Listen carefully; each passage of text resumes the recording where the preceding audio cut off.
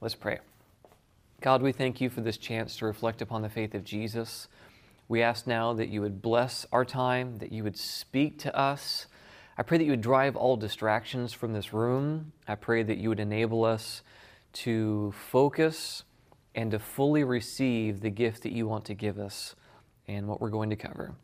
And we ask this now in Jesus' name. Amen. Amen. All right. So what we're about to cover is a series of events in Jesus' life that I think most specifically and clearly reveal what Revelation chapter 14 and verse 12 refers to as the faith of Jesus. We are not going to go into those who keep the commandments of God. If I was doing a standalone presentation on the three angels' messages, I would do that. But because that's one of the Bible studies we're going to teach you later, I didn't want to double dip. So we made the choice not to do that. But it does technically belong before this presentation, just so you know. On Audioverse, there's one called The Grace of Christ in the New Covenant, I think is what it's called. If you want to hear it and find that presentation that deals with that stuff, if you're hearing this presentation later. All right. So, I believe that this is literally the most powerful and life-changing story that has ever been told. And I say that because on July 5th, 2014, heard someone tell this story in a very similar fashion, and my life has never been the same. I will never forget that day for the rest of my life. Someone gave the most simple gospel presentation I had ever heard. And all they did was just tell the story. It wasn't this Mel Gibson bloodbath or this waxing eloquent philosophical treatise. It was just the simple telling of the story. There wasn't a dry eye in the house, and I made a vow that day, July 5th, 2014, that I will never commit the sin of not preaching this ever again. Because it's that important. And then once you come to realize how this fits into the third angel's message, it's just even more important. So I would encourage each of you to be praying that God would make this story come alive to you in a way that it never has. And to let it transform you. So we're drawing this from largely Isaiah 53, Psalm 18, Psalm 22, the last part of Isaiah 52, the Desire of Ages chapters, Gethsemane, Calvary, and It Is Finished, and the second volume of the Testimonies, chapter 29, that's called The Sufferings of Christ. The content that we'll be covering today is largely from that, okay, largely from these sources. And so, because I'm not going to take the time to tell you where they all come from as we're walking through the story. We're told this in the 1888 materials. Remember, the 1888 materials are what Ellen White wrote in letters to other people about the events and the circumstances surrounding the 1888 General Conference with Jones and Wagner. And so she says, the want in the religious experience so what's lacking, what's most needed in the religious experience is the acceptance of Jesus Christ as presented in the gospel.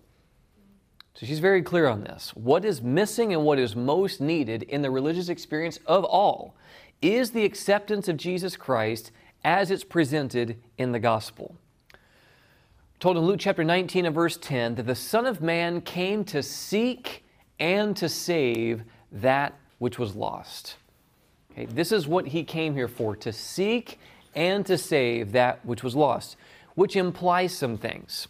Right? And again, this is why you can't just look at Scripture and read it and ignore it. What's being implied here? What's being said here? And when you wrestle through texts, you find stuff that's been there the whole time. It's been lost in plain sight. Bogdan, you were asking, is this some new book or something? Where's this coming from? It comes from wrestling with the text and seeing what does this actually mean, as opposed to just the math on the surface of Revelation 14, 6, 7, 8, 9, 10, 11, 12. What are the root issues that it's addressing, and where can we fill in those topics to understand what it means? So this implies some things. What Jesus says in Luke 19 and verse 10, it implies that he saw value in what he's seeking. You don't go looking for something that you don't want, right? So he sees value in the thing that he's seeking, and it also implies that he's taking the initiative to bring about the solution, even though we are in a horrible condition. He is intentionally doing the work of seeking and saving the lost. Who's making the first move? He is, which is important. Now we're told in 2 Corinthians chapter 5 and verse 21 that God made Jesus, who knew no sin, to be sin for us.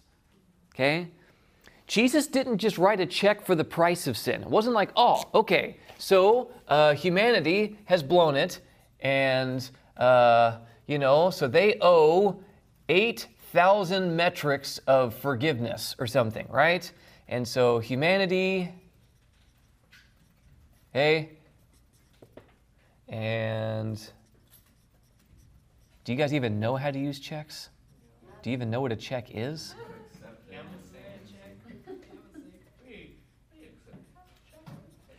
All right.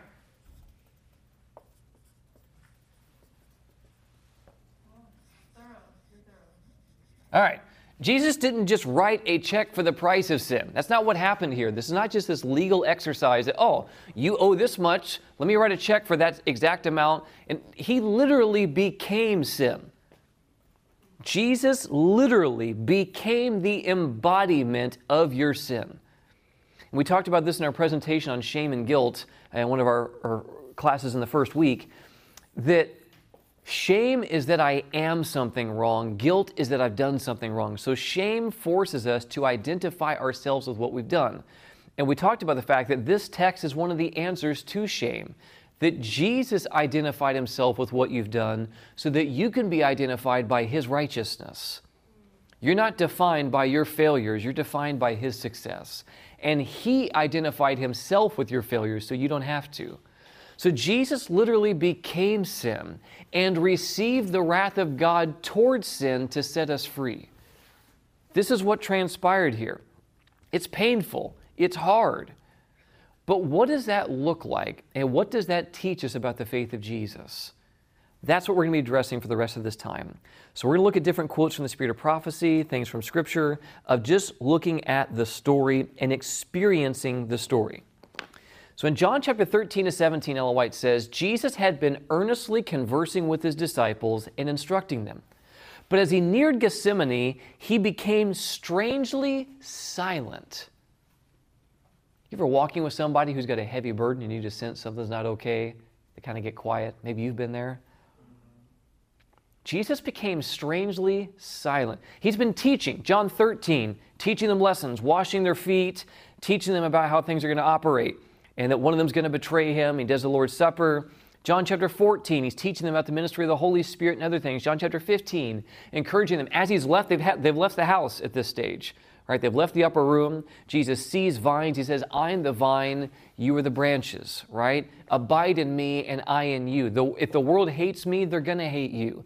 John 16, again, bringing up the ministry of the Holy Spirit. John 17, he's praying to the Father, pleading with him on behalf of his disciples. Father, I desire that they might be with me where I am. Teaching. John 13 to 17 is this long, if you've got a red letter Bible, it's a gazillion red letters. All 4 chapters are full of the words of Jesus with little interludes from the disciples. Teaching. And now he's strangely silent. He had often visited this spot as he gets to the garden for meditation and prayer, but never with a heart so full of sorrow as on this night of his last agony. Throughout his life on earth, he walked in the light of God's presence. This is the atmosphere. Jesus was continually in a mindset of worship, if you will. Always cognizant that God's presence was with him in whatever he did. He was always there. And when in conflict with men who are inspired by the very spirit of Satan, Jesus could say, He that hath sent me is with me. The Father hath not left me alone, for I do always those things that please him, John 8:29. But now, he seemed to be shut out from the light of God's sustaining presence. Imagine how overwhelmingly unfamiliar this is for Jesus. Always basking in the glory of God's presence, but now he feels shut out from the light of God's sustaining presence. He was numbered with the transgressors. The guilt of fallen humanity he must bear. Upon him who knew no sin must be laid the iniquity of us all. So dreadful does sin appear to him, so great is the weight of guilt which he must bear, that he is tempted to fear that it will shut him out forever from the Father's love. Can you imagine? He's always lived in this, and he's tempted to believe right now that he has forever been shut out, not just from God's presence, even from the Father's love. Feeling how terrible is the wrath of God against transgression, he exclaims, "My soul is exceedingly sorrowful, even to death." He's already dying. As they approached the garden, the disciples had marked the change that came over their master. Never before had they seen him so utterly sad and silent. And as he proceeded, this strange sadness deepened, yet they dared not question him as to the cause. You ever seen somebody suffering? You know something's not right, and you don't even have the courage to ask them why. You feel so inept, you wouldn't have good words to give them anyway, and you just leave them to suffer alone. I have. Jesus was on the other end of that. His form swayed as if he were about to fall. Physically, he can't keep it together. Upon reaching the garden, the disciples looked anxiously for his usual place of retirement, that their master might rest. But every step that he now took was with labored effort. He groaned aloud. Jesus literally wails in this moment, as if suffering under the pressure of a terrible burden. Twice his companions supported him, or he would have fallen to the earth. Literally, his legs collapse from under him, and the disciples have to catch him. Twice. Because the moment that he enters the gate of the Garden of Gethsemane, the entire weight of the sin of the world is heaped upon his shoulders, and it rocks him physically, emotionally, and spiritually. He is visibly distraught and shaken. And the disciples are seeing Jesus fall apart before them, and they don't know what to do about it. This guy is always calm, cool, and collected all the time. Two naked demoniacs come running at him in the Gospel of Matthew. Jesus rebukes the demons, and in Luke's account it says he was seated and clothed in his right mind. The disciples are cowering back in the boat, trying to get out of there, totally unfazed. When the waves are crashing over the boat in Matthew chapter 8, what's Jesus doing as the disciples are freaking out, crying, "Do you even care?" He's sleeping. A demoniac stands up in a church service and says, "What are we to do with you, Jesus? Have you come to torture us before the time?" And Jesus rebukes the demon, and the man is in a normal condition. We could send shivers up your spine if you saw an event like that. Jesus is always calm, cool, and collected. In fact, the confidence of the disciples was based upon the confidence of Jesus. Nothing shakes this guy. Someone's sick, he can heal them. Someone's hungry, he can feed them. Something scary happens, he's unmoved. And now they are seeing a Jesus that they have never seen before. He's literally falling apart at the seams, physically, emotionally, and spiritually. He's not sinning, but literally everything is given out all at the same time. He felt that by sin, he was being separated from his Father. The gulf was so broad, so black, so deep, that his spirit shuddered before it. This agony he must not exert his divine power to escape. But could he? Yeah, wouldn't be a temptation if he couldn't do it. As man, he must suffer the consequences of man's sin. And as man, he must endure the wrath of God against transgression. Christ was now standing in a different attitude from that in which he had ever stood before. As the substitute and surety for sinful man, Christ was suffering under divine justice. He saw what justice meant. Hitherto, he had been intercessor for others. Now he longed to have an intercessor for himself. Can you imagine when you give and give and give for everybody, anytime, and now is a moment where Jesus is just wishing that somebody would pray for me. And are they praying for him? No. The psychological agony is so intense that physiologically he begins to bleed through his pores. The life forces are literally being pressed out of Jesus. You know what the word Gethsemane means? It's the press. It's a place where they smashed oil out of olives. And in this moment, and in this place, the life forces are literally being pressed and crushed out of Jesus. And again, this is before a single hand is laid upon him, before a crown of thorns, before he's beaten with a staff or beaten with lashes. He's already dying. This goes back to Ty's question to the Arise students.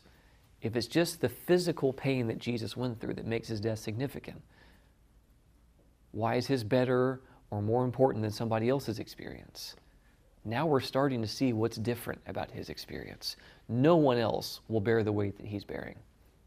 Not even the wicked will bear that weight, because he's bearing the weight for the entire world, not for his individual sin. Literally, Jesus goes from being the spotless Lamb of glory to now experientially feeling what it is like to be the entire human race and to be the sole guilty party in the great controversy. Jesus is bearing the weight of the entire world as if he's the only guilty party for every sin that has ever been committed. It's heavy. And you and I, under these circumstances, we can check out. We can pick up our phone and run to Snapchat, run to Instagram, and check out and dissociate from our conviction. Jesus doesn't have that option. He has to stare down this gun barrel with nowhere to run. And it's literally killing him, and he's suffering alone. There's no one with him. And these thoughts are now asked in Desire of Ages. Well, what was to be gained by this sacrifice? How hopeless appeared the guilt and ingratitude of men. In its hardest features, Satan pressed the situation upon the Redeemer. The people who claim to be above all others in temporal and spiritual advantages have rejected you, Jesus. They're seeking to destroy you. One of your own disciples who's listened to your instruction and has been among the foremost in church activities will betray you. One of your most zealous followers will deny you. All will forsake you. And Christ's whole being abhorred the thought that those whom he had undertaken to save, those whom he loved so much, should unite in the plots of Satan. This pierced his soul. The conflict was terrible. The sins of men weighed heavily upon Christ, and the sense of God's wrath against sin was crushing out his life. Behold him contemplating the price to be paid for the human soul. In his agony, he clings to the cold ground as if to prevent himself from being drawn any further from God. As if that's really going to help. Then she says, the human heart longs for sympathy in suffering. Is that true? This longing Christ felt to the very depths of his being. In the supreme agony of his soul, he came to his disciples with a yearning desire to hear some words of comfort from those whom he had so often blessed and comforted and shielded in sorrow and distress. The one who had always words of sympathy for them was now suffering superhuman agony, and he longed to know that they were praying for him and for themselves. Were they? No. Literally, Jesus is longing for Peter, James, or John to just crawl across this cold gravel and lay a hand on his shoulder to say, Jesus, we're here. We care. They can't tell him it's going to be okay. It's not going to be okay. And he gets nothing. Jesus is longing for human affection and sympathy this moment, and we gave him nothing. We did nothing for him. He's suffering alone. How dark seemed the malignity of sin. Terrible was the temptation to let the human race bear the consequences of its own guilt while he stood innocent before God. Guys, Jesus was strongly tempted to leave us in this moment because we don't care. If he could only know that his disciples understood and appreciated this, he would be strengthened. Did they? So was he strengthened? No. And what's implied by this statement and Jesus' own words, that behold, my soul is exceedingly sorrowful even to death, what's implied here is that Jesus literally would have died in the garden and never even made it to the cross, were it not for the fact that there's an intervention. And Jesus prays 3 times in this moment, Father, please. He's begging the Father to change his mind. If there's any other way, please. And then your face comes into the mind of Jesus. And this is what even gives him the intrinsic motivation to utter the next words. Nevertheless, if this is what it's going to take, not my will, but yours be done. We're told his humanity shrinks from this responsibility a second time, and he says, Father, please. But again, he's reminded of your fate if he doesn't do this, and says, nevertheless, if this is what it takes, I'll do it. A third time, Father, please. Nevertheless, if this is what has to happen, I'll do it. The cup that he's wrestling with here, Father, let this cup pass from me, is the same cup that's mentioned in the 3 angels' messages. It's the cup of God's unmingled wrath. And Jesus is drinking this thing to the dregs, guys. He is taking in the entirety of the wrath of God. Ellen White says this. She says he was realizing his Father's frown. Can you imagine? This is my Son in whom I am well pleased at the baptism. This is my Son in whom I am well pleased. Listen to him at the Mount of Transfiguration. And in this moment, Jesus is enduring the frown of God. She says he had taken the cup of suffering from the lips of guilty man and proposed to drink it himself, and in its place give to man the cup of blessing. The wrath that would have fallen upon man was now falling upon Christ, and it was here that this mysterious cup trembles in his hand. The sins of a lost world were upon him and overwhelming him. Jesus has never felt guilt. He has literally never felt shame. He's never even been convicted of a sin he's committed because he's never committed one. So imagine going from being perfectly spotless and guiltless to now standing before the bar of God as if you are the only guilty party in the entire great controversy. You know what shame feels like. You know what guilt feels like. He doesn't. It is overwhelmingly unfamiliar to the nature of Jesus to be experiencing this. In consequence of sin, which rent his heart, the sins of a lost world were upon him and overwhelming him. It was, again, a sense of his Father's frown. In consequence of sin, which rent his heart with such piercing agony, and forced from his brow great drops of blood, which rolling down from his pale cheeks fell to the ground, moistening the earth. Guys, literally, the unmingled wrath of God is being poured out upon God.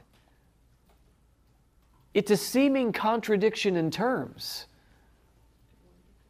But you are what's on his mind.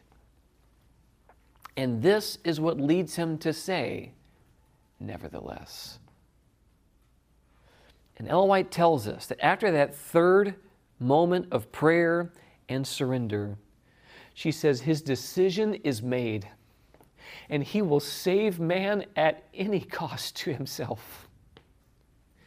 Doesn't matter how much this is going to hurt. It doesn't matter how difficult this is, how much my body does not want to go through this. This train will not stop. Jesus is not allowing not going forward to be an option. Whatever these people deserve, whatever this is going to cost, no matter how messy and nasty it gets, lay it on me, Jesus says. Because he believes that you're worth it. But he's not the only one who's suffering in this moment. Back to Desire of Ages. God suffered with his Son, and there was silence in heaven in this moment. Heaven is not a place that's known for being silent. Read the book of Revelation. But in this moment, there was not a sound to be heard. All of them with bated breath are watching their champion endure the unmingled wrath of God with no help and no assistance. Could mortals have viewed the amazement of the angelic hosts? They are beside themselves at what they're watching.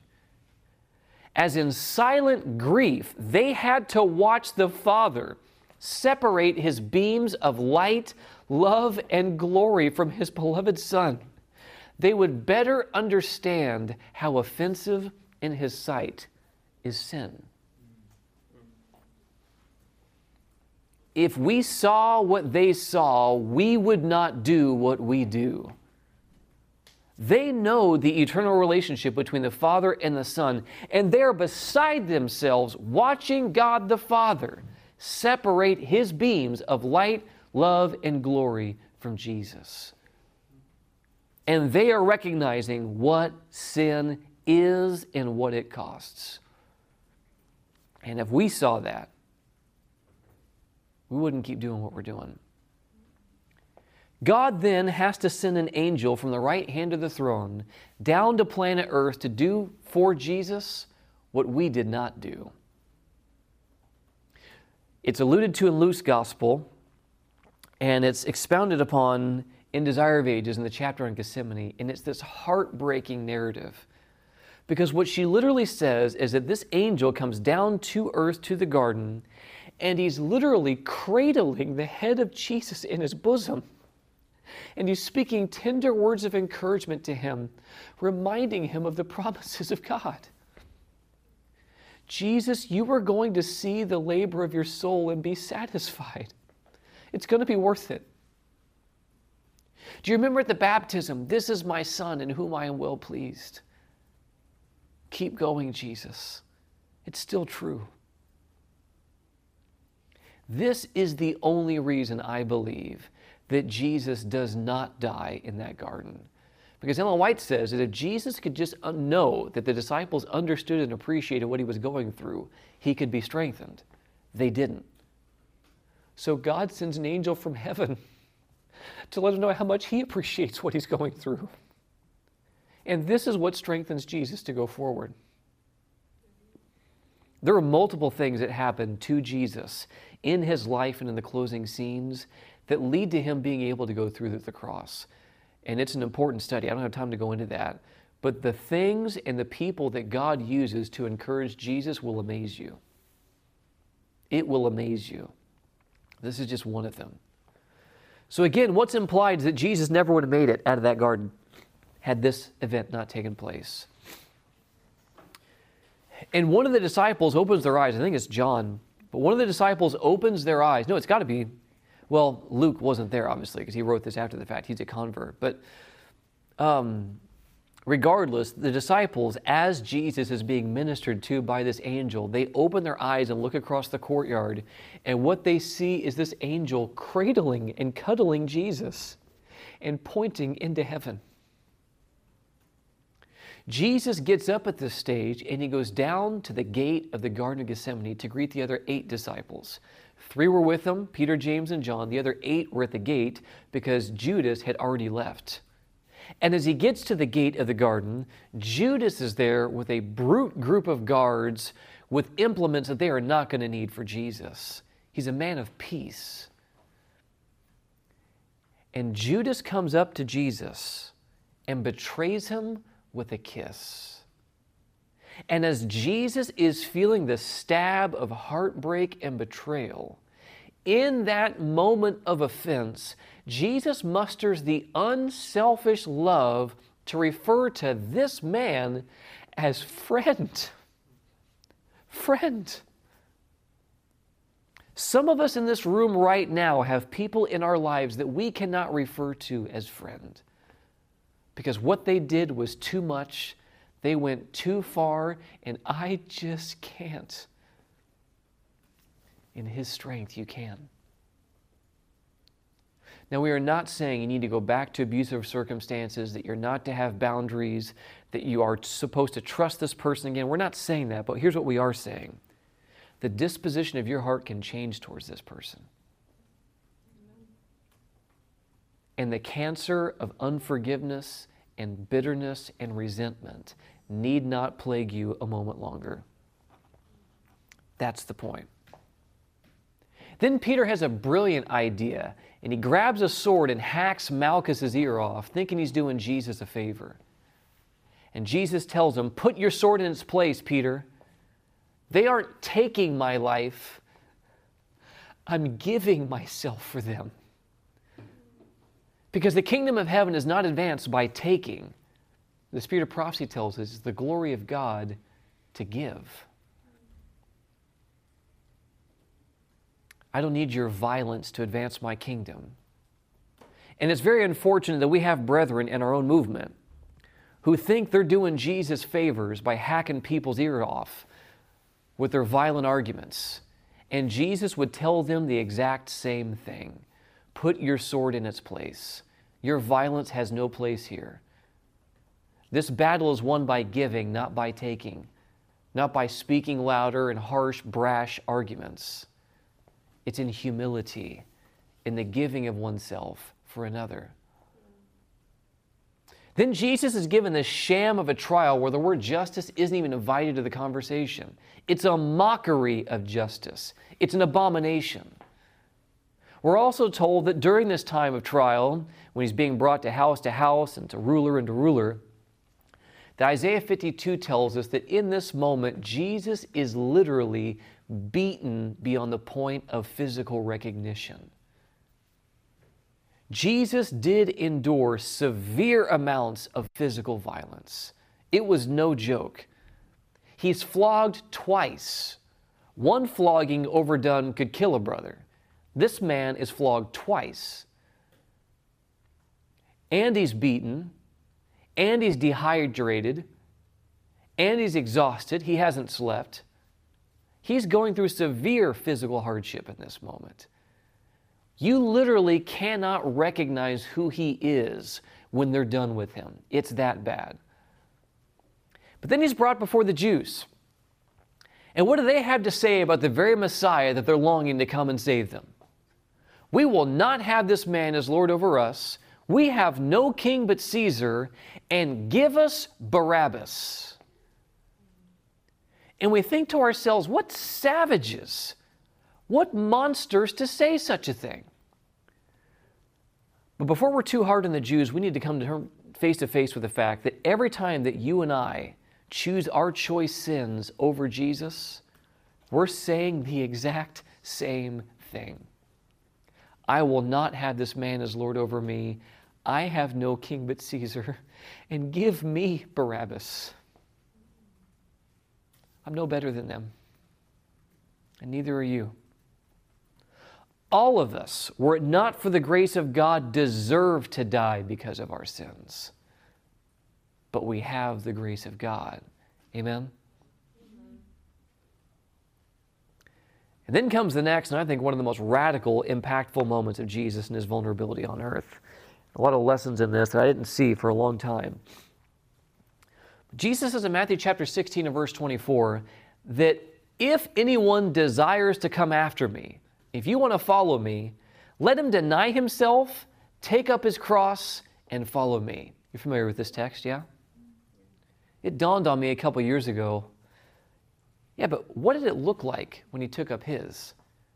Because he's asking us to follow him. Well, in John chapter 19 and verse 17, it says, and he, meaning Jesus, bearing his own cross, went out to a place called the place of a skull, which is called in Hebrew Golgotha. But in Matthew chapter 27 and verse 32, it says, now as they came out, they found a man of Cyrene, Simon by name. Him they compelled to bear his cross. Which leads to a very important question. Does the Bible contradict itself? Yes or no? No. These are not statements of contradiction. They're statements of chronology. One happens, and then the other happens. See if we can get through this. As Jesus passed the gate of Pilate's court, the cross which had been prepared for Barabbas was placed upon his bruised and bleeding shoulders. Two companions of Barabbas were to suffer death at the same time with Jesus, and upon them also crosses were placed. But the Savior's burden was too heavy for him in his weak and suffering condition. Since the Passover supper with his disciples, he had taken neither food nor drink. He had agonized in the Garden of Gethsemane in conflict with satanic agencies. He had endured the anguish of the betrayal and had seen his disciples forsake him and flee. He had been taken to Annas, then to Caiaphas, then to Pilate. From Pilate, he'd been sent to Herod, then sent again to Pilate. From insult to renewed insult, from mockery to mockery, twice tortured by the scourge. All that night there had been scene after scene of a character to try the soul of man to the uttermost. But Christ had not failed. Not once. Jesus had spoken no word but that tended to glorify God. All throughout the disgraceful farce of a trial, he had borne himself with firmness and dignity. But when after the second scourging the cross was laid upon him, human nature could bear no more, and he fell fainting beneath the burden. The crowd that followed the Savior saw his weak and staggering steps, but they manifested no compassion. They taunted and reviled him because he could not carry the heavy cross. Again the burden was laid upon him, and again he falls fainting to the ground. And his persecutors saw that it was impossible for him to carry this burden any further, and they were puzzled to find anyone who would bear the humiliating load. The Jews themselves could not do this because the defilement would prevent them from keeping the Passover. None even of the mob that followed him would stoop to bear the cross. And this is when Simon enters the equation. And we're told that Simon bearing that cross eventually leads to his own conversion. It was a blessing to him. But the question was, if Jesus is telling us to take up our cross and follow him, what's it going to look like? You're going to collapse. It's going to be too much, and you're not going to be able to bear it. And that's the point, guys. Jesus makes a fool of himself, collapsing under the weight of his cross to show me that I'm not a loser when I collapse under the weight of mine. It's never a weight that we were supposed to bear ourselves. And that's the point. That's the whole point of the gospel. Someone else has to bear that weight for us because we can't. It'll crush us and we'll collapse. So if you've had to go through the agonizing and humiliating effort to carry the cross that you've been given, only to collapse under its load, you have a Savior who understands. And you're not a loser. We have to come face to face with the reality that we can't bear the cross that we've been given, and we're going to need help from an outside source. And Jesus, again, humiliates himself to give us that example. But then Jesus is nailed to this demonic torture device. It's heaved up in the air and slammed into the rock, the hole in the rock that's prepared for it. And I mean, Jesus literally is being held up by nails in his human flesh through sensitive areas of the body. And as that cross is slammed into the ground, every nerve and sinew of Jesus' body is now filled with fire. And yet we're told this strange line from Desire of Ages that his physical pain was, quote unquote, hardly felt in comparison with the spiritual, emotional, and psychological agony that Jesus is going through in this moment. Hardly felt. Then all this unbelief is heaped into the face of Jesus. If you're the Son of God, save yourself. Come down from the cross and we'll believe in you, Jesus. Even people who are crucified with him, if you're the Son of God, save yourself and us. An irony of ironies, it's precisely because Jesus is the Son of God that he's not coming down from that cross. And he's already saving them. They just haven't figured it out yet. And then this voice of sophistry returns again. Jesus, what are you doing? These people clearly do not appreciate you. You are wasting your time, bro. Just leave. And could he? Yeah. He could leave us. But he chooses not to. And then the only constant that Jesus has had for 33 and a half years, the presence and the approval of his Father, is now gone. In the experiential mind of Jesus, it literally is as if the Father doesn't even exist. He's nowhere to be found when he needs him the most. Where are you? And then words come out of the mouth of Jesus that you would never expect to hear from the mouth of God himself. My God, why have you forsaken me? Where are you? This is hard. I want to get into the faith of Jesus more here because this is a direct quote from Psalm 22. Turn there. Psalm 22.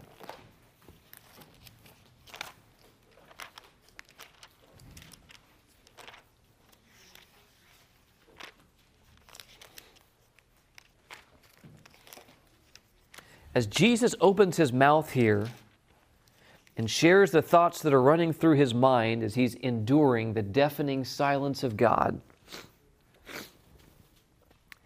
the psalm begins by saying, 22 and verse 1, my God, why have you forsaken me? Why are you so far from helping me and from the words of my groaning? Oh my God, I cry in the daytime, but you don't hear, and in the night seasons, and I'm not silent.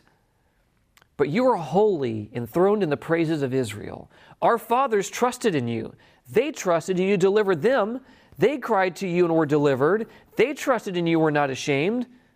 But I'm a worm and no man, a reproach of men, and despised by the people. All those who see me ridicule me.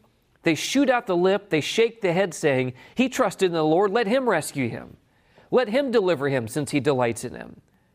But you are he who took me out of the womb. You made me trust while on my mother's breasts. I was cast upon you from birth. From my mother's womb you have been my God. Be not far from me, for trouble is near, for there is none to help. Many bulls have surrounded me. Strong bulls of Bashan have encircled me. They gape at me with their mouths, and like a raging and roaring lion. I am poured out like water, and all my bones are out of joint. My heart is like wax, and it is melted within me. My strength is dried up like a potsherd, and my tongue clings to my jaws. You have brought me to the dust of death. For dogs have surrounded me. The congregation of the wicked has enclosed me. They have pierced my hands and my feet. I can count all my bones. I'm so emaciated. They look and stare at me. They divide my garments among them, and for my clothing they cast lots. But you, O Lord, do not be far from me. O my strength, hasten to help me. Deliver me from the sword, my precious life from the power of the dog. Save me from the lion's mouth and from the horns of the wild oxen. He literally is pleading with God to help him, to hear him, to respond to his needs. And it seems like nothing's happening. All Jesus recites is Psalm chapter 22 and verse 1 in his agony. But that's not the only verse that's in his mind as he's processing what's happening to him. And there's a transition here at the end of verse 21 where it says, "You have answered me. You've answered me. And I will declare your name to my brethren. In the midst of the assembly, I will praise you. You who fear the Lord, praise him. All you descendants of Jacob, glorify him and fear him, all you offspring of Israel. For he has not despised or abhorred the affliction of the afflicted, nor has he hidden his face from him. But when he cried to him, he heard." He does hear. "My praise shall be of you in the great assembly, and I will pay my vows before those who fear him. The poor shall eat and be satisfied, and those who seek him will praise the Lord. Let your heart live forever. All the ends of the world shall remember and turn to the Lord, and all families of the nations shall worship before you." Jesus says in John 12 that I, if I be lifted up, will draw all unto myself. It's alluded to here. "For the kingdom is the Lord's, and he rules over the nations, and all the prosperous of the earth shall eat and worship. All those who go down to the dust shall worship before him, even he who cannot keep himself alive. A posterity shall serve him, and it will be accounted of the Lord to the next generation." Then it says, "They will come and declare his righteousness to a people who will be born that he has done this." The psalm begins with seeming defeat. But as he airs his thoughts and wrestles through it, he comes to understand that God is hearing me. God has heard me and he has delivered me. And the posterity that will come through this suffering will grow. And the surrounding nations will know and worship before you. This is what Jesus means in John 12:32, that I, if I be lifted up, will draw all unto me. But the darkness that Jesus is experiencing in his closing hours is eclipsing what he stated in John 12:32. It's so dark and so bad that he's thinking that sin is so heinous in the sight of God that I am cut off, that there is no hope for me. And the only thing Jesus can do in this moment is to cling to the love of God that was heretofore revealed to him and the promises that God had given him heretofore. And this is the only thing that kept Jesus. This is the faith of Jesus, resting in the Father's love even when he can't feel it. Resting in the promises of God even when he doesn't see them. And persevering to the end, come what may. The faith of Jesus displayed on the cross. He had to persevere through faith. So Jesus didn't just remember Psalm 22 and verse 1 in case things got nasty and was tempted to doubt that God wasn't with him. Again, his whole life was filled with the reality of God's presence. He had memorized the whole chapter. And so when Jesus claims the first part in verse 1, where it seems like defeat, he's also claiming the end of the chapter, which ends in victory. What looks like defeat, Jesus is actually declaring victory. He's claiming the entire chapter. The faith of Jesus perseveres through this darkness and rests in the Father's love, even when he can't feel it. You ever wonder why it is that it looks like midnight, even though it's noonday at the cross? We're told in Desire of Ages, page 753. In that thick darkness, God's presence was hidden. He makes darkness his pavilion and conceals his glory from human eyes. This is Psalm 18, I believe. God and his holy angels were beside the cross. Literally, heaven is empty at this stage of God and the angels, and they are all crowding around their champion, supporting him. But this is such an important point. Does Jesus know that? No. Jesus is fully convinced that he is left to his own. God is not hearing and is nowhere to be found. Jesus, for all intents and purposes, feels in this moment that the Father is the farthest from him that he has been for 33 and a half years. You know what the ironic thing is? The Father is actually the closest to him that he's been in 33 and a half years. And you know what that tells me? That those times when I feel that God is nowhere to be found, that doesn't make it true. That doesn't make it true. Just because I can't feel it does not mean that God is not there and that God does not care. We see that in the story of Jesus. The Father was with his Son, yet his presence was not revealed. And had his glory flashed forth from the cloud, every human beholder would have been destroyed. It was the mercy of God that spares these people who are crucifying his Son. God is pouring out his wrath that these people deserve upon his Son and showing mercy to these people who don't deserve it. Mercy and justice kiss each other at Calvary. God is showing them mercy. Why? So that even they can have a chance to respond to the faith of Jesus. The love of God on display, even at the cross, of not giving the wicked what they deserve, but instead choosing to give his Son what they deserve so that they could respond to the faith of Jesus. And in that dreadful hour, Christ was not to be comforted with the Father's presence. He trod the winepress alone, and of the people there was none with him. You know why? Because there's times when you and I tread the winepress alone, and there's no one with us. Seeing then that we have a great high priest who's passed through the heavens, Jesus, the Son of God, let us hold fast our confession. For we do not have a high priest who cannot sympathize with our weaknesses, but was tempted in all points as we are, yet without sin. So let us therefore come boldly to the throne of grace, that we may obtain mercy and find grace to help us in our time of need. Jesus went through this to empower you to come boldly when you go through it. This is why. But there's one thing that keeps Jesus going through all of this madness. You know what it is? It's you. It's you. Jesus cannot bear the thought of losing you. It is unthinkable to him. We're told in the spirit of prophecy that heaven was not a place to be desired while we were lost. Jesus would rather take the risk of ceasing to exist for eternity to even give you a chance to be saved than to stay where he was with his Father and for you to not have a chance to be saved. This is what we're told. It is unthinkable to him. You being lost is not an option. And he will exercise every effort that is necessary for that to happen. He will save man at any cost to himself. And we're told in this moment, as Jesus is enduring this agony, that he cannot see through the portals of the tomb. Jesus is fully convinced in his own mind in this moment that when he breathes his last breath, he will never live again. He will never see the Father again.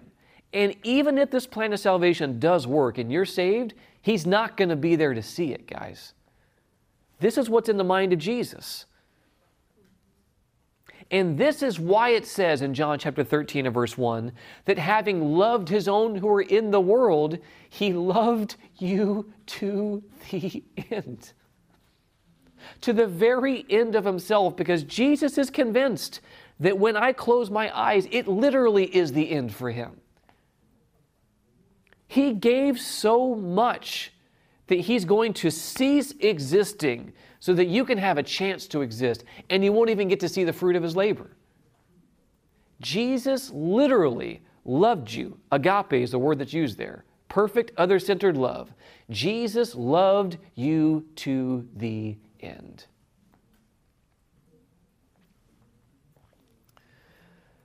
Amid the world's awful darkness, Desire of Ages says, apparently forsaken of God, Christ had drained the last dregs in the cup of human woe. In those dreadful hours, he had relied upon the evidence of his Father's acceptance heretofore given to him. He was acquainted with the character of his Father. He understood his justice, his mercy, and his great love.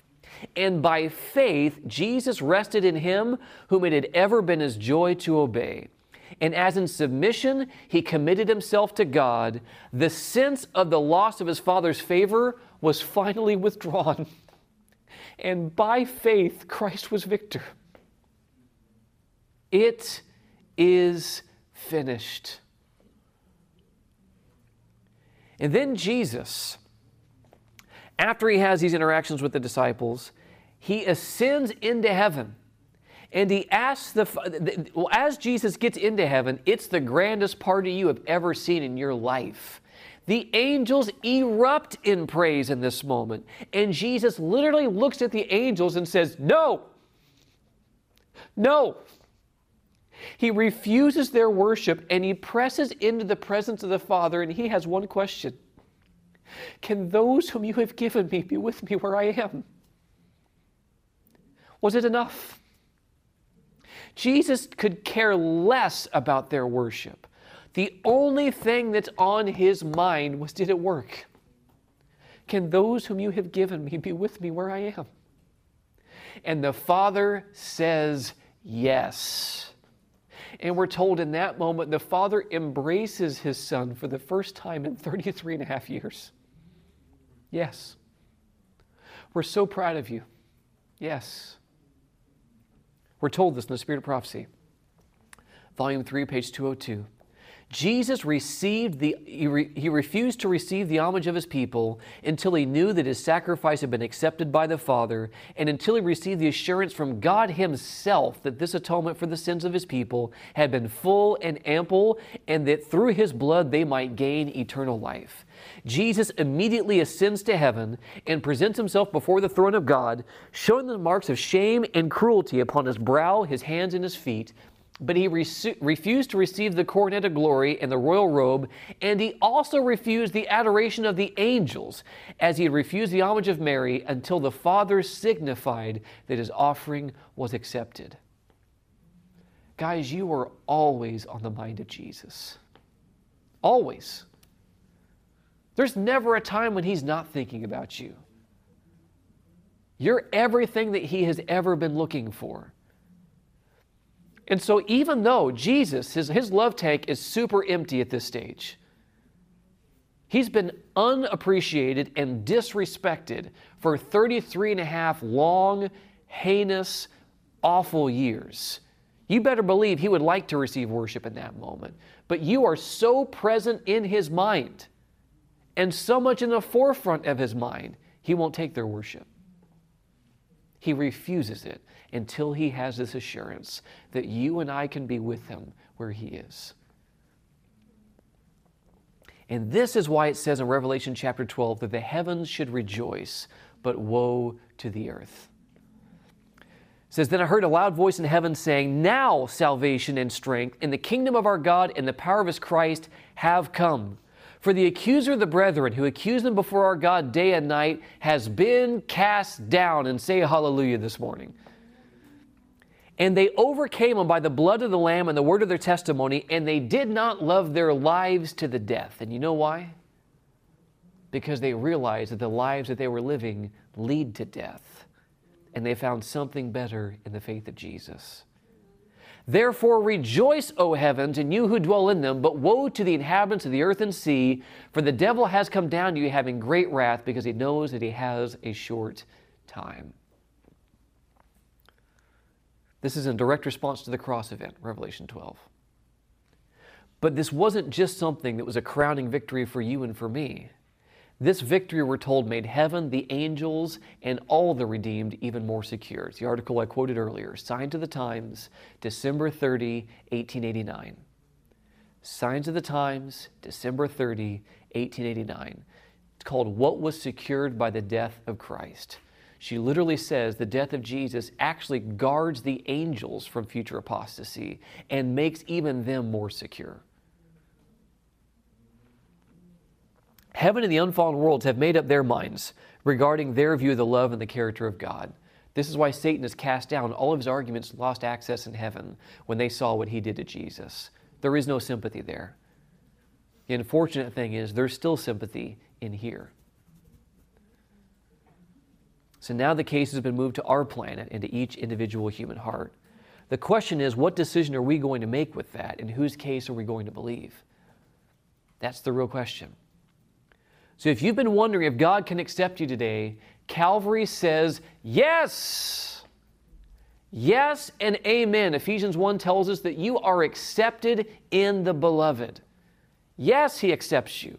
Yes, he loves you. Yes, he knows your darkness and your depravity, and it doesn't matter because the grace of God is much deeper, much broader, and much stronger than your brokenness, than your inherited and cultivated tendencies. We're told in Jeremiah chapter 31 and verse 3, the Lord has appeared of old to me, saying, yes, I've loved you with an everlasting love. Therefore, with loving kindness I have drawn you. The cross of Christ is like this divine magnet of grace. John 12:32 again, if I be lifted up from the earth, will draw all peoples to myself. But that word peoples is actually supplied. It's much bigger than that. That when Jesus is lifted up, all are literally drawn to him. The unfallen angels, the unfallen worlds, the entire universe is drawn as they've seen this sacrifice of Jesus on behalf of humanity.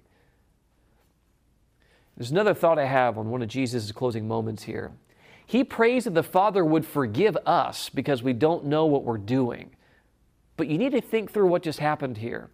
Jesus is praying to his Father, whom he's tempted to believe has abandoned him and isn't answering his own prayers. And yet Jesus is pleading for the Father to help you and help me. Guys, if that's not the faith of Jesus, what is? He is so rooted in an understanding of the Father's love for the lost that even when he feels that God isn't hearing my prayers, he doesn't stop praying. And he doesn't stop pleading for you. The faith of Jesus on display. Ellen White talks about that prayer. She says that prayer of Christ for his enemies embraced the world. It took in every sinner that had lived or should live, from the beginning of the world to the end of time. Upon all rests the guilt of crucifying the Son of God, and to all forgiveness is freely offered. Whosoever will may have peace with God and inherit eternal life. This also shows us that when God's special people at the end of time have received the faith of Jesus, that their focus is going to be outward as well. Selfishness will not be their motivating factor. Jesus helped the thief, he helped his mother, and he prayed for the lost, so that same spirit can be given to you and to me to cause us to look outward in our crisis and not inward.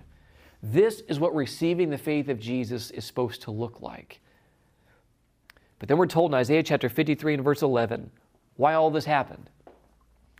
He shall see the travail or the labor of his soul and be satisfied. What? Before Jesus suffers, he looks ahead at what he's going to have to go through, and he's satisfied with that. As Jesus is suffering, he's satisfied. And as he looks back upon what he just went through, he's still satisfied. Why? Because by his knowledge my righteous servant shall justify many, and he shall bear their iniquities. In short, you're justified and he's satisfied. You're justified by his faith and he's satisfied. Jesus went through all of this because he saw in you a pearl of great price. He saw a value in you that you don't even see in yourself. And he's asking you to respond with a reciprocating faith. And we see this in Romans chapter 1, verses 16 and 17. Paul says, for I'm not ashamed of the gospel of Christ. And now we see why. It's amazing.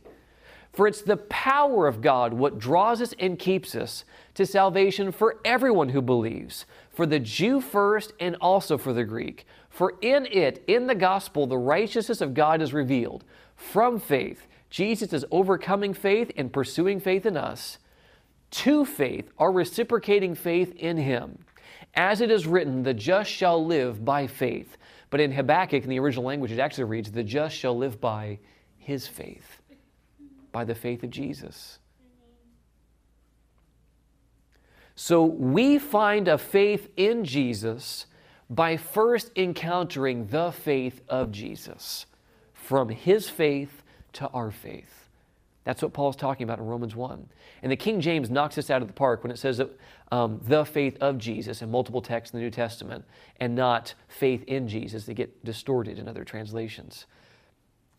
Who loved him and loved us and gave himself for us, and so forth. So the two bookends then of the three angels' messages are the everlasting gospel and the faith of Jesus. Both of them are talking about the same thing: a suffering Messiah who perseveres through his faith and who gives that faith to his people, which will propel them to preach the gospel to the whole world. And we can't lose sight of that, right? This is what contextualizes the entire message. Okay? So somebody go to Revelation chapter 14 and read verse 12. Revelation chapter 14 and verse 12. Here is the patience of the saints. Here are they that keep the commandments of God and the faith of Jesus. So the commandments are no more yours than the faith of Jesus is yours. We're receiving both of them from him. Yeah?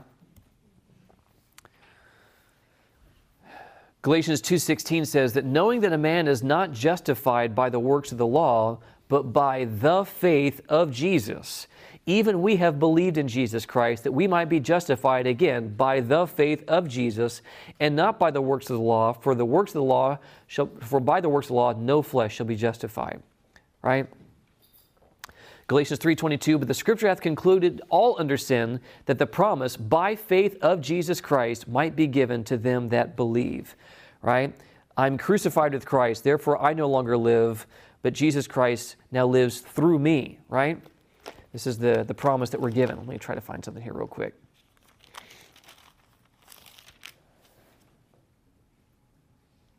And the life which I now live, continuing in Galatians 2:20, and the life which I now live in the flesh, I live by the faith of the Son of God, who loved me and gave himself for me.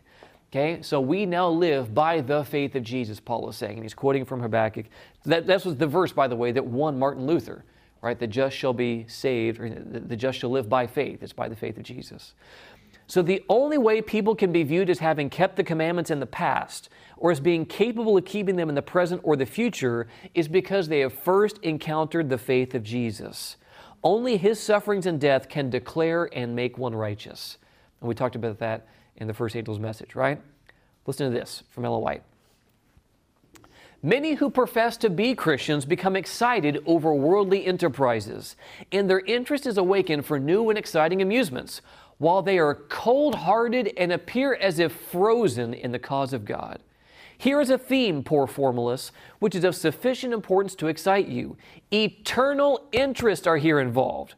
Upon this theme, the theme of the cross, it is sin to be calm and unimpassioned. The scenes of Calvary call for the deepest emotion, and upon this subject you will be excusable if you manifest enthusiasm. You're tripping out and super excited. You should be. You're sinning if you're not, she says. You can get excited about the gospel. Okay? Don't feel like, I don't want to look like one of those people. Like literally, you can lose your mind over the gospel. You're given full license from the prophet of God. Okay? All right. Can I just go ahead and finish out what we have, and we'll just end early for the day period? Can we do that instead of taking a break? It's just going to get kind of weird if we do that. So let's just persevere like the saints at the end of time, and I'll let you go early, okay? This is Ellen White. This is actually the last letter we have from her that she wrote to somebody that we have access to. Listen to this. Speaking to a discouraged Christian. The Lord has given me a message for you, and not for you only, but also for other faithful souls who are troubled by doubts and fears regarding their acceptance by the Lord Jesus Christ. You ever had any doubts or fears over whether Jesus could accept you? Here's what she says. His word to you is, fear not, for I have redeemed thee. I had called thee by thy name, thou art mine. You desire to please the Lord, and you can do this, how? By believing his promises. You want to make God happy? Believe what he says about you. Amen. That he loves you. That he accepts you. That he has no desire to cast you from his presence. That he wants to be with you. He's waiting to take you into a harbor of gracious experience, and he bids you, be still and know that I am God. You've had a time of unrest, but Jesus says to you, come unto me, and I will give you rest. The joy of Christ in the soul is worth everything, and then are they glad because they're privileged to rest in the arms of everlasting love. Isn't that beautiful? There's another letter she wrote to a discouraged Christian. By the way, did Ellen White know anything about being discouraged as a Christian and being afraid of not being good enough? Read the first volume of the testimonies. Read her testimony. She went through this. And she dealt with people so tenderly who dealt with this, which is what's so infuriating to me when people use Ellen White quotes that make people lose their assurance of salvation or make them feel like God says they're not good enough, because she totally understands what this is like and would never do that, let alone the fact the Spirit of God doesn't do that, and she's a prophet. All right, here's another letter of encouragement. The message from God to me for you is, him that cometh unto me, I will in no wise cast out. Man, isn't that a great message from the Lord? If you have nothing else to plead before God but this one promise from your Lord and Savior, you have the assurance that you will never, never be turned away. The promise that he who comes unto me, I will no wise cast out. She says it, by the way, how many people here have nothing to offer God?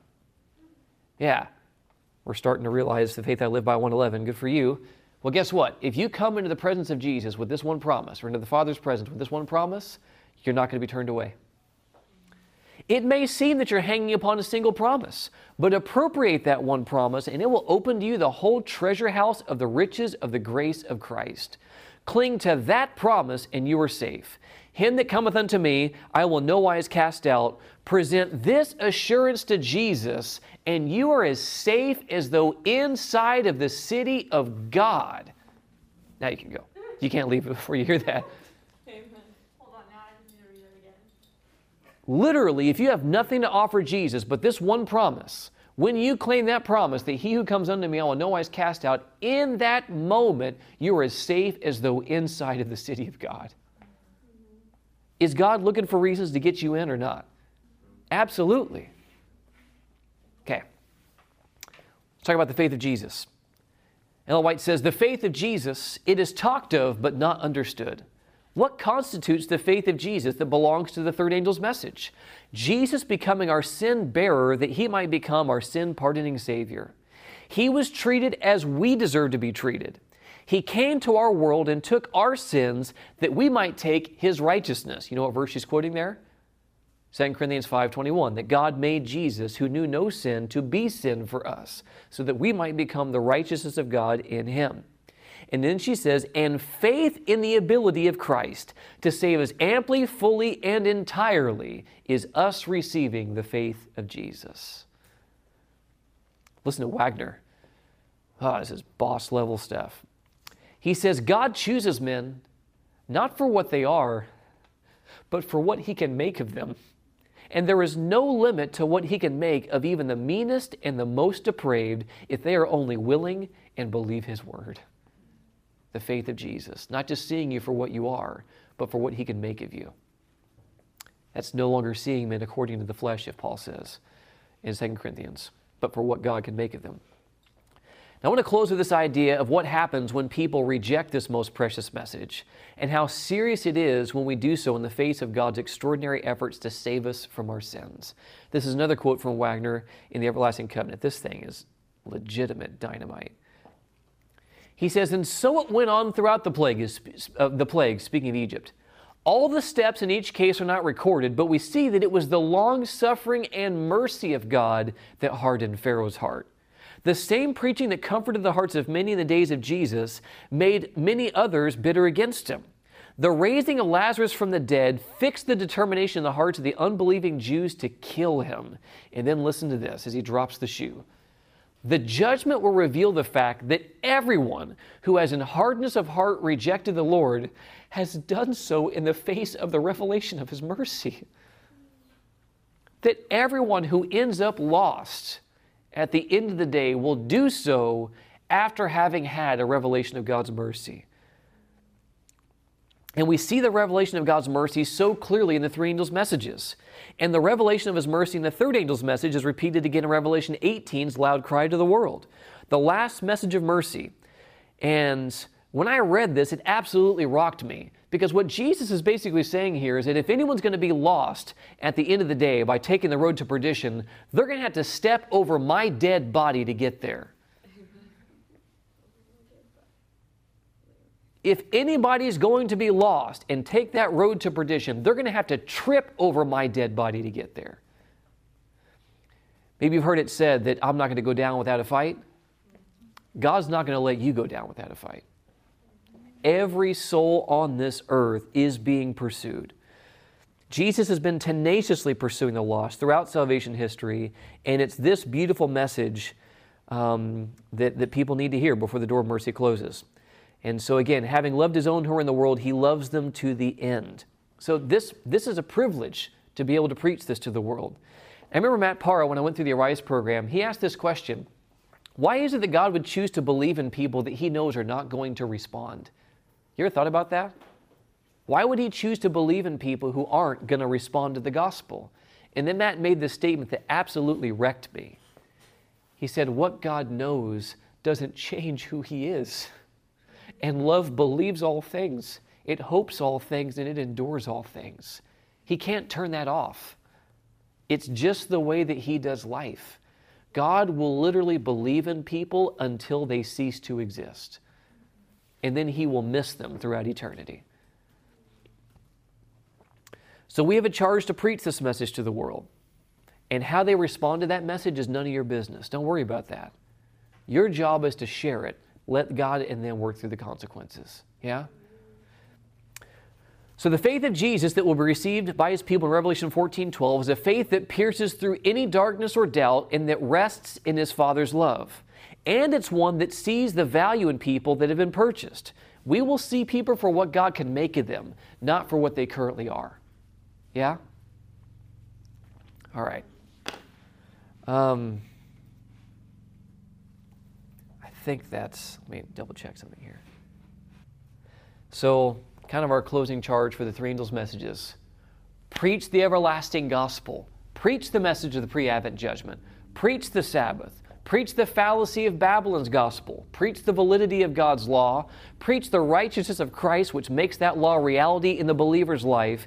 And preach the faith of Jesus that is our only hope. This is my charge to you as mission-minded Seventh-day Adventist Christians, people going through a mission school.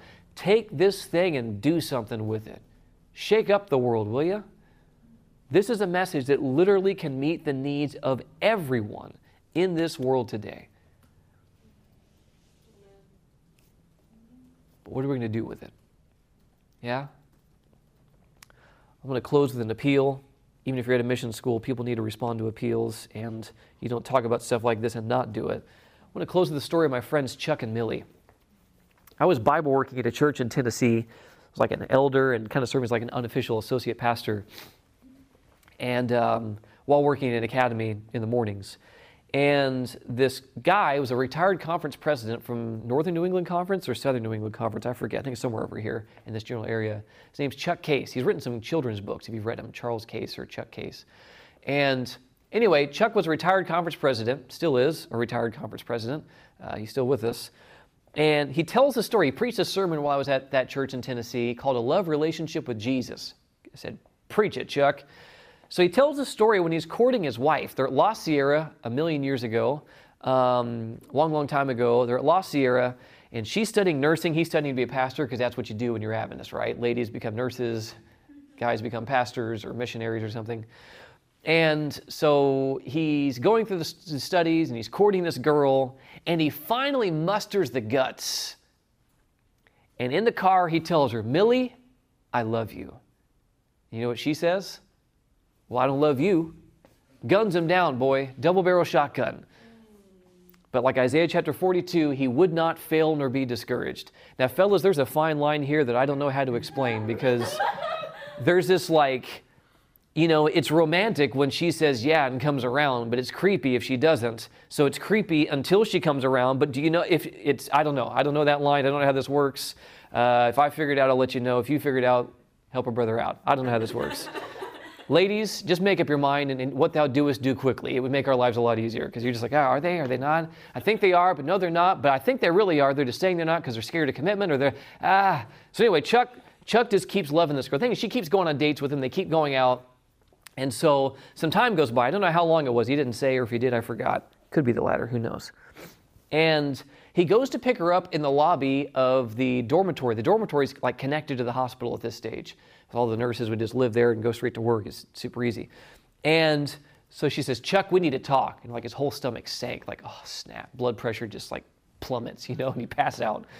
And she takes him into the side room in the dormitory, like lobby area. And she wraps her arms around him and she says, Chuck, I love you. I love you. And then she says, what are you going to do with my love? And you know what he said? Marry it.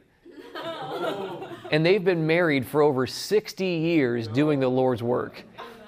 He was a pastor, I think, and then a conference president. She was teaching the nursing program at one of our colleges.